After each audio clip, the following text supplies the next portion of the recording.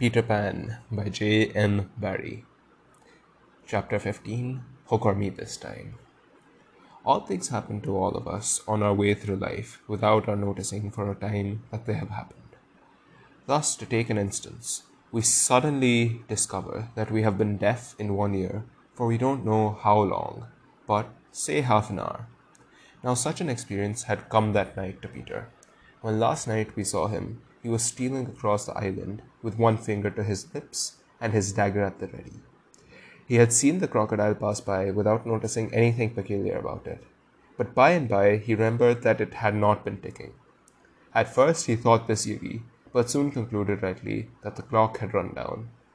Without giving a thought to what might be the feelings of a fellow creature, thus abruptly derived of its closest companion. Well, the crocodile's closest companion was time. The crocodile was time itself. Peter began to consider how he could turn the catastrophe to his own use, and he decided to tick, so that wild beasts should believe he was the crocodile and let him pass unmolested. He ticked superbly, but with one unforeseen result. The crocodile was among those who heard the sound, and it followed him, through the whether with the purpose of regaining what it had lost, or merely as a friend under the belief that it was again ticking itself, will never be certainly known, for, like slaves to a fixed idea, it was a stupid beast. Strong words. Peter reached the shore without mishap, and went straight on, his legs encountering the water as if quite unaware that they had entered a new element. Thus many animals pass from land to water, but no other human of whom I know. As he swam, he had but one thought: hook or me this time. Hook or me this time.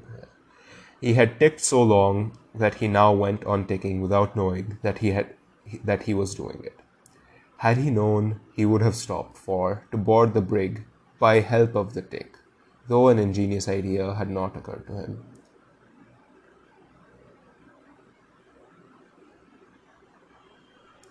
On the contrary, he thought he had scaled her side as noiseless as a mouse, and he was amazed to see the pirates cowering from him, with Hook in their midst, as abject as if he had heard the crocodile. The crocodile, no sooner did Peter remember it, that he heard the ticking.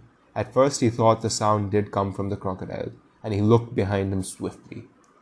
Then he realized that he was doing it himself, and in a flash he understood the situation. How clever of me, he thought at once, and signed to the boys not to burst into applause.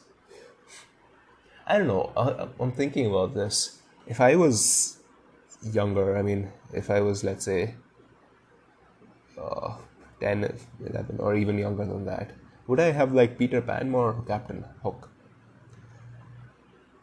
Something to think about. It was at this moment that Tent,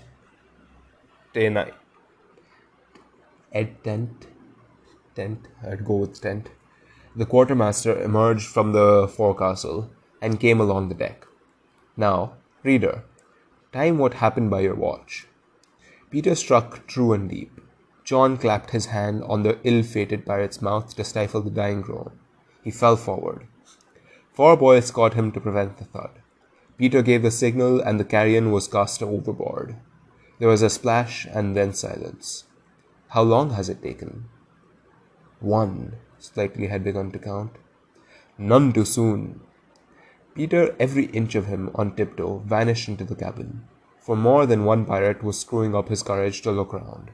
But they could hear each other's distressed breathing now, which showed them that the more terrible sound had passed. It's gone, Captain, Smee said, wiping off his spectacles. All still again.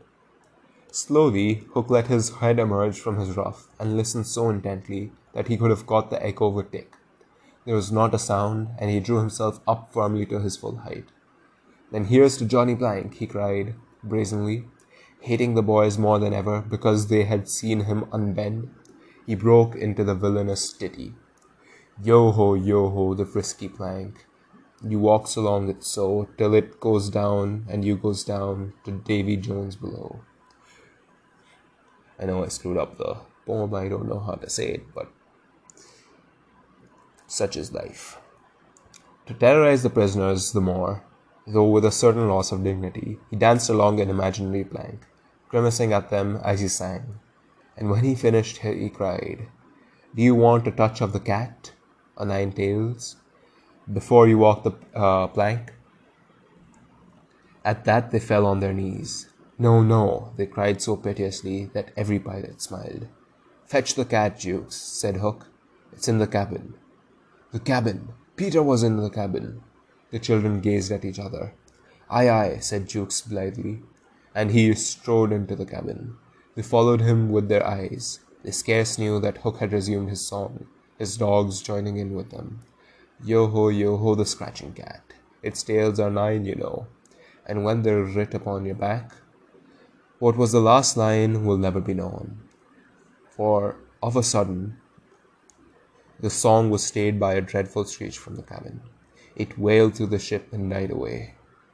Then was heard a crowing sound, which was well understood by the boys.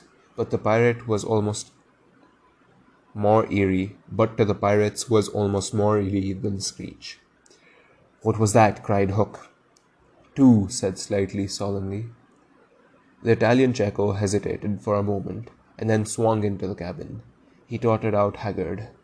"What's the matter with Bill Jukes, you dog?" hissed Hook, towering over him. "The matter with him is he's dead. Stabbed," replied Cecco in a hollow voice. "Bill Jukes dead?" cried the startled pirates. "The cabin's as black as a pit," Cecco said, almost gibbering. "But there is something terrible in there, the thing you heard crowing." The exultation of the boys, the lowering looks of the pirates, both were seen by Hook. "Cecco," he said in a most steely voice, "go back and fetch me out that toodle-doo." Cecco, bravest of the brave, cowered before his captain, crying, "No, no!" But Hook was purring to his claw. "Did you say you would go, Cecco?" he said musingly.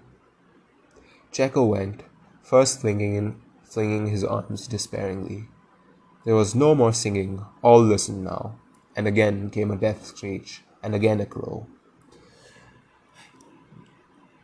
It'll be interesting to analyze the difference in the leadership styles of Captain Hook and Peter Pan.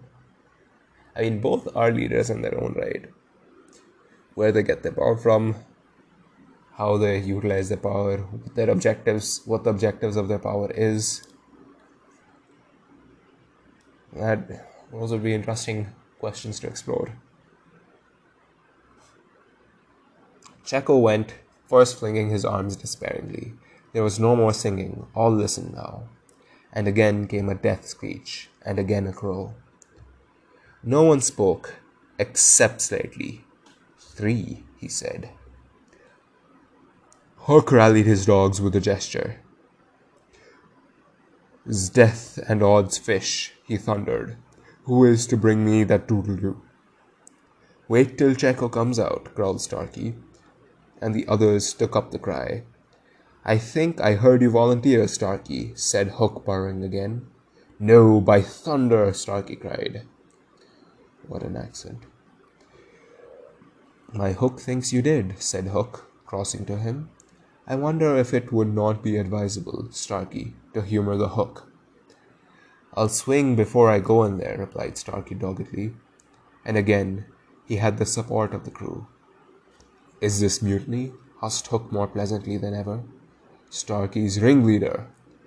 "Captain Mercy," Starkey whimpered, all of a tremble now. "Shake hands, Starkey," said Hook, proffering his claw. Starkey looked round for help, but all deserted him. As he backed up, Hook advanced. And now the red spark was in his eye. With a despairing scream, the pirate leapt upon Long Tom and precipitated himself into the sea. "Four," said Slightly. "And now?" Hook said courteously. "Did any other gentleman say mutiny?" Seizing a lantern and raising his claw with a menacing gesture, "I'll bring out that doodle-doo myself," he said, and sped into the cabin. 5. How Slightly longed to say it. He wetted his lips to be ready, but Hook came staggering out without his lantern. Something blew out the light, he said a little unsteadily. Something, echoed Mullins. What of Jacko? Demanded Noodler. He's as dead as Jukes, said Hook shortly. His reluctance to return to the cabin impressed them all unfavorably, and the mutinous sounds again broke forth. All pirates are superstitious, and Cookson cried. They do say the surest sign a ship's accursed is when there's one on board more than can be accounted for. I've heard, muttered Mullins. He always boards the pirate craft last. Had he a tail, Captain? They say, said another, looking viciously at Hook, that when he comes it's in the likeness of the wickedest man aboard. Had he a hook, Captain? Asked Cookson insolently. And one after another took up the cry. The ship's doomed!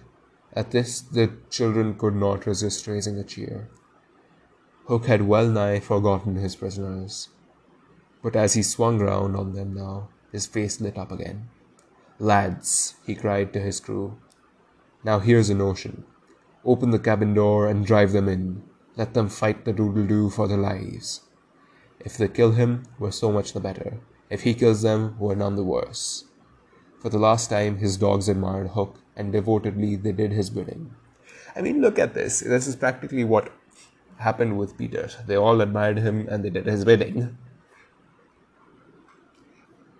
The boys, pretending to struggle, were pushed into the cabin, and the door was closed on them. Now listen, cried Hook. And all listened, but no one dared to face the door. Yes, one, Wendy, who all this time had been bound to the mast. It was for neither a scream nor a crow that she was watching. It was for the reappearance of Peter. She had not long to wait. In the cabin he had found the thing for which he had gone in search, the key that would free the children of their manacles. And now they all strolled forth, armed with such weapons as they could find. First signing them to hide, Peter cut Wendy's bonds, and then nothing could have been easier than for them all to fly off together. But one thing barred the way, an oath. Hook or me this time. Yeah, well.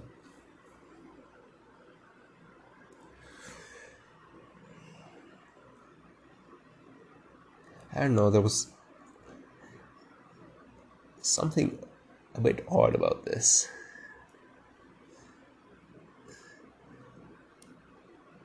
This part of the story.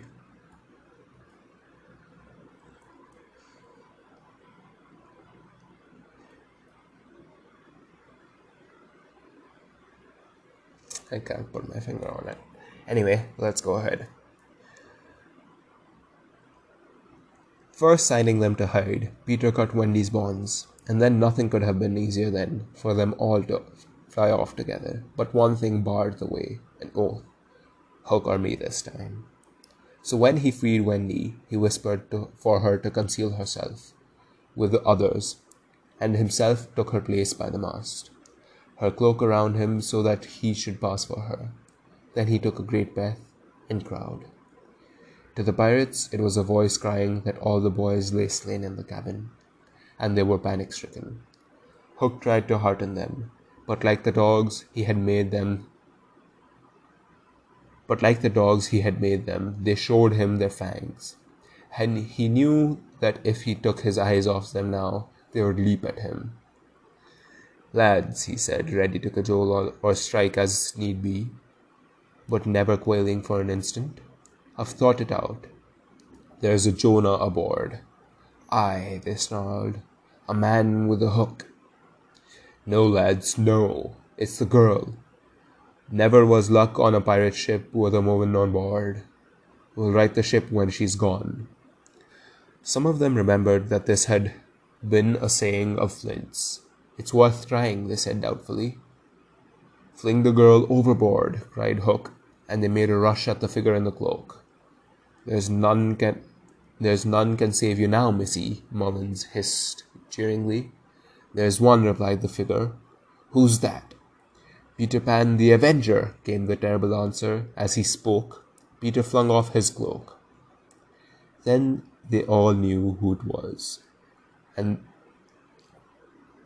that had, sorry, then they all knew who it was that had been undoing them in the cabin, and twice Hook essayed to speak, and twice he failed. In that frightful moment, I think his fierce heart broke. At last he cried, "Cleave him to the brisket," but without conviction. "Down, boys, and at them!" Peter's voice rang out, and in another moment the clash of arms was resounding through the ship. Had the pirates kept together, it is certain that they would have won. But the onset came when they were still unstrung, and they ran hither and thither. I used to think it was hither and thither, but the spelling doesn't seem to suggest. Anyway, striking wildly, each thinking himself the last survivor of the crew. Man to man, they were strong. They were the stronger, but they fought on the defensive only, which enabled the boys to hunt in pairs and choose their quarry. Some of the miscreants leapt out into the sea, others hid in dark recesses, where they were found by Slightly, who did not fight, but ran about with a lantern, which he flashed in their faces, so that they were half blinded and fell in an easy prey to the reeking swords of the other boys.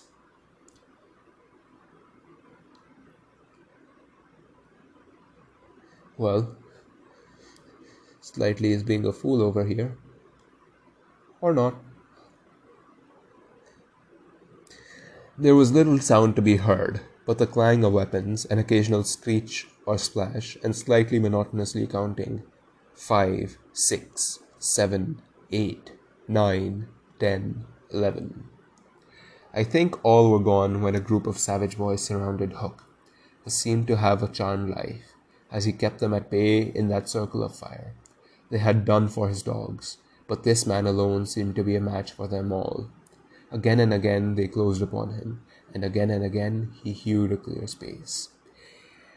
He had lifted up one boy with his hook and was using him as a buckler, a shield, when another, who had just passed his sword through Mullen, sprang into the fray. "Put up your swords, boys," cried the newcomer. "This man is mine." Thus suddenly Hook found himself face to face with Peter. The others drew back and formed a ring around them. For long the two enemies looked at one another, Hook shuddering slightly, and Peter with a strange smile upon his face. "So, Pan," said Hook at last, "this is all your doing?" "Aye, James Hook," came the stern answer, "it is all my doing." "Proud and insolent youth," said Hook, "prepare to meet thy doom." "Dark and sinister man," Peter answered, "have at thee." Without more words they fell to, and for a space there was no advantage to either blade. You know what I'm thinking? Maybe Hook and Peter knew each other when they were young. And Hook eventually left Neverland and Peter forgot about him because that's what Peter does. Peter forgets all about history. But Hook remembered. And Hook eventually realized that the real world is troubling and that he should return back to Neverland. But when he returned back to Neverland, Peter saw Hook. And Hook remembered Peter, but Peter did not remember Hook, so that drove anger in Hook naturally. And Hook can't stay on Neverland itself because he's an adult now. And adults don't stay in Neverland, even though they stay around the Sea of Neverland. Interesting. Well, that's the theory. Without more words, they fell to, and for a space there was no advantage to either blade. Peter was a superb swordsman and parried with dazzling rapidity. Ever and anon he followed up a feint with a lunge that got past his foe's defense, but his shorter reach stood him in ill stead, and he could not drive the steel home. Hook, scarcely his inferior in brilliancy, but not quite so nimble in wrist play, forced him back by the weight of his onset. Hoping suddenly to end all with a favorite thrust, taught him long ago by Barbecue at Rio, but to his astonishment he found this thrust turned aside again and again. Then he sought to close and give the quietus with his iron hook. I don't know what that means. Which all this time had been pawing the air. But Peter doubled under it, and lunging fiercely, pierced him in the ribs. At the sight of his own blood, whose peculiar color, you remember, was offensive to him, the sword fell from Hook's hand, and he was at Peter's mercy. "Now!" cried all the boys, but with a magnificent gesture, Peter invited his opponent to pick up his sword. Hook did so instantly, but with a tragic feeling that Peter was showing good form. Hitherto he had thought it was some fiend fighting him, but darker suspicions assailed him now. "Pan, who and what art thou?" he cried huskily. "I'm youth, I'm joy," Peter answered at a venture. "I'm a little bird that has broken out of the egg." This, of course, was nonsense. I just love it. The author is calling out Peter, or the narrator is calling out Peter for what he says. But why isn't he youth and joy? I mean, he sure seems like that throughout the book. Anyway, let's proceed. This, of course, was nonsense, but it was proof to the unhappy Hook that Peter did not know in the least who or what he was, which is the very pinnacle of good form. Oh my word, I love this paragraph. Actually, these two paragraphs in conjunction. "I'm youth, I'm joy," Peter answered at a venture. "I'm a little bird that has broken out of the egg." This, of course, was nonsense, but it was proof to the unhappy Hook that Peter did not know in the least who or what he was. Peter is unaware about himself. He doesn't have a story to tell about himself. He doesn't have a story for the future. He doesn't know where he's going. He doesn't know what he is. And is that good form, really? Deep questions. "Do it again," he cried despairingly. I mean, really, I can't get over these two paragraphs.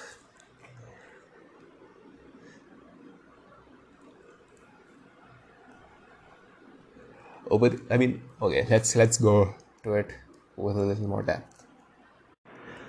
"I'm youth, I'm joy," Peter answered at a venture. "I'm a little bird that has broken out of the egg." This is what Peter is claiming himself to be. But then the narrator calls it out. He says this, of course, was nonsense. But why was it nonsense? I mean, either he is not youth and joy, which isn't directly apparent. I mean, why would he not be youth and joy? It's either going to be because, I mean, Hook knows more about Peter than Peter himself knows about himself. Which it goes back to the theory that I was saying, that Hook was a friend of Peter's when both came to Neverland together, etc., etc. But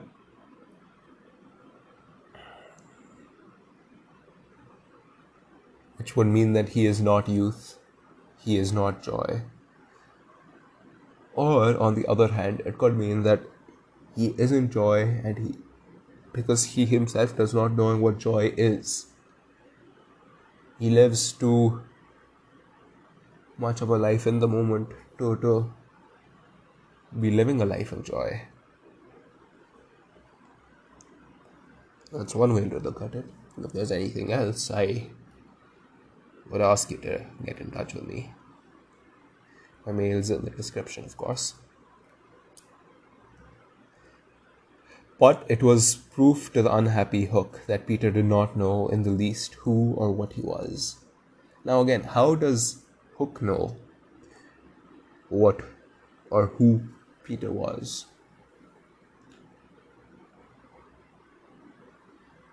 Again, a very interesting question, because it looks like Hook knows more about Peter than Peter knows about himself, which seemingly should put Hook at an advantage, unless he obviously wants to lose the battle. And why would he want to do that? He's been after Peter all his life. Or, at least the entirety of this book. Interesting, fascinating. Which is the very pinnacle of good form. I don't understand the obsession with good form. Maybe it's something to do with the time period the book was written in. But the narrator, the author, has written a lot about good form. Again, interesting. "To it again," he cried despairingly. He fought now like a human flail, and every sweep of that terrible sword would have severed his twain any man or boy who obstructed it. But Peter fluttered around him as if the very wind it made blew him out of the danger zone. And again he darted and pricked. What's very funny is Peter isn't going to remember this soon after all of this is over. He's just gonna go back to his non-remembering state and won't even know what he accomplished, or whether it was an accomplishment or not. That's a separate question. About his deed. Hook was fighting now without hope. That passionate breast no longer asked for life, but for one boon it craved: to see Peter show bad form before it was cold forever. Well, Hook knows that he's at his end. Abandoning the fight, he rushed into the powder magazine and fired it. "In 2 minutes," he cried, "the ship will be blown to pieces." Now, he thought, true form will show. But Peter issued from the powder magazine with the shell in his hands and calmly flung it overboard. What sort of form was Hook himself showing? Misguided man though he was, we may be glad, without sympathizing with him, that in the end he was true to the traditions of his race. The other boys were flying around him now, flouting, scornful, and he staggered about the deck, striking up at them impotently. His mind was no longer with them. It was slouching in the playing fields of long ago, or being sent up to the headmaster for good, or watching the wall game from the famous wall. And his shoes were right, and his waistcoat was right, and his tie was right, and his socks were right.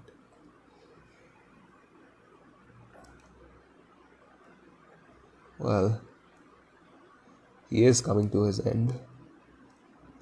We had that movie, Interstellar, in which one of the actors, I'm going to hesitate to guess, I think it was Matt Damon, on one of the icy planets. He talks about what goes on at the end of life when your mind is trying to live its last few minutes and how it grasps at life. That's what's going on with Hook. He is slouching in the playing fields of long ago, or being sent up to the headmaster for good. But in Interstellar, they talk about good memories that you're trying to hold on to. I mean, being sent up to the headmaster for good isn't particularly a good memory.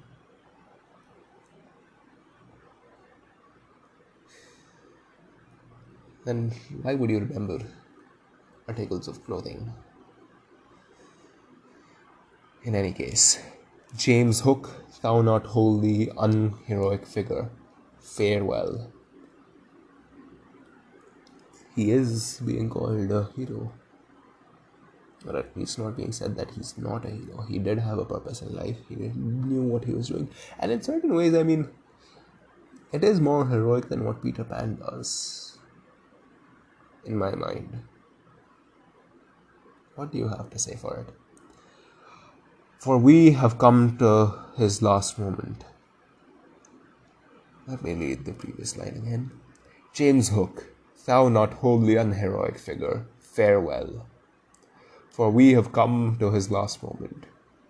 Seeing Peter slowly advancing upon him through the air with dagger poised, he sprang upon the bulwarks to cast himself into the sea. He did not know that the crocodile was waiting for him, for we purposely stopped the clock, that this knowledge might be spared him, a little mark of respect from us at the end. It was eventually time that caught him. He had one last triumph, which I think we need not grudge him. As he stood on the bulwark looking over his shoulder at Peter gliding through the air, he invited him with a gesture to use his foot. It made Peter kick instead of stab. At last Hook had got the boon for which he craved. "Bad form," he cried jeeringly, and went content to the crocodile. Did Peter have good form when he was younger? Or when he was not in Neverland, when he was in the real world? He had one last triumph. I'm going to read the paragraph again. It's just so great. He had one last triumph, which I think we need not grudge him. As he stood on the bulwark looking over his shoulder at Peter gliding through the air, he invited him with a gesture to use his foot. It made Peter kick instead of stab. At last Hook had got the boon for which he craved. "Bad form," he cried jeeringly, and went content to the crocodile.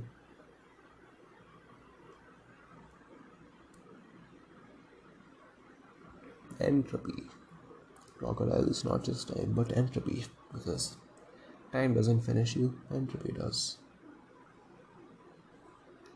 Look at me talking about physics.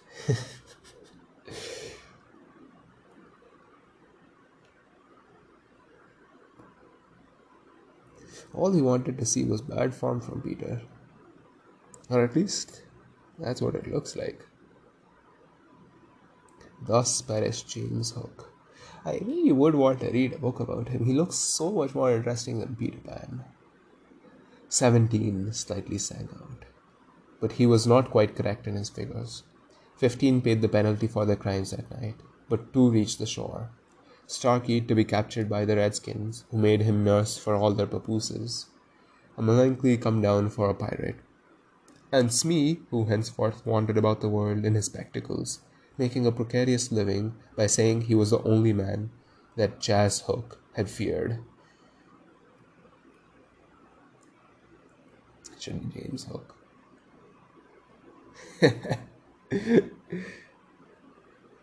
Wendy, of course, had stood by, taking no part in the fight, though watching Peter with the glistening eyes. But now that all was over, she became prominent again. She praised them equally, and shuddered delightfully when Michael showed her the place where he had killed one. And then she took them into Hook's cabin and pointed to his watch, which was hanging on the nail. It said 1:30. I mean, would the mother be proud at looking at the victim of her child's doing? Not so sure. The lateness of the hour was almost the biggest thing of all. She got them to bed in the pirates' bunks pretty quickly. You may be sure, all but Peter, who strutted up and down on the deck, until at last he fell asleep, by the side of Long Tom. He had one of his dreams that night, and cried in his sleep for a long time, and Wendy held him tightly. End of chapter. This book gets better as it goes along. I like the previous chapter, but this chapter was pretty good too. Explores interesting ideas. At least ideas that I think were explored in it. I mean, who knows what the author and the narrator actually intended it to be. Well, in this case, only the author intended it to be.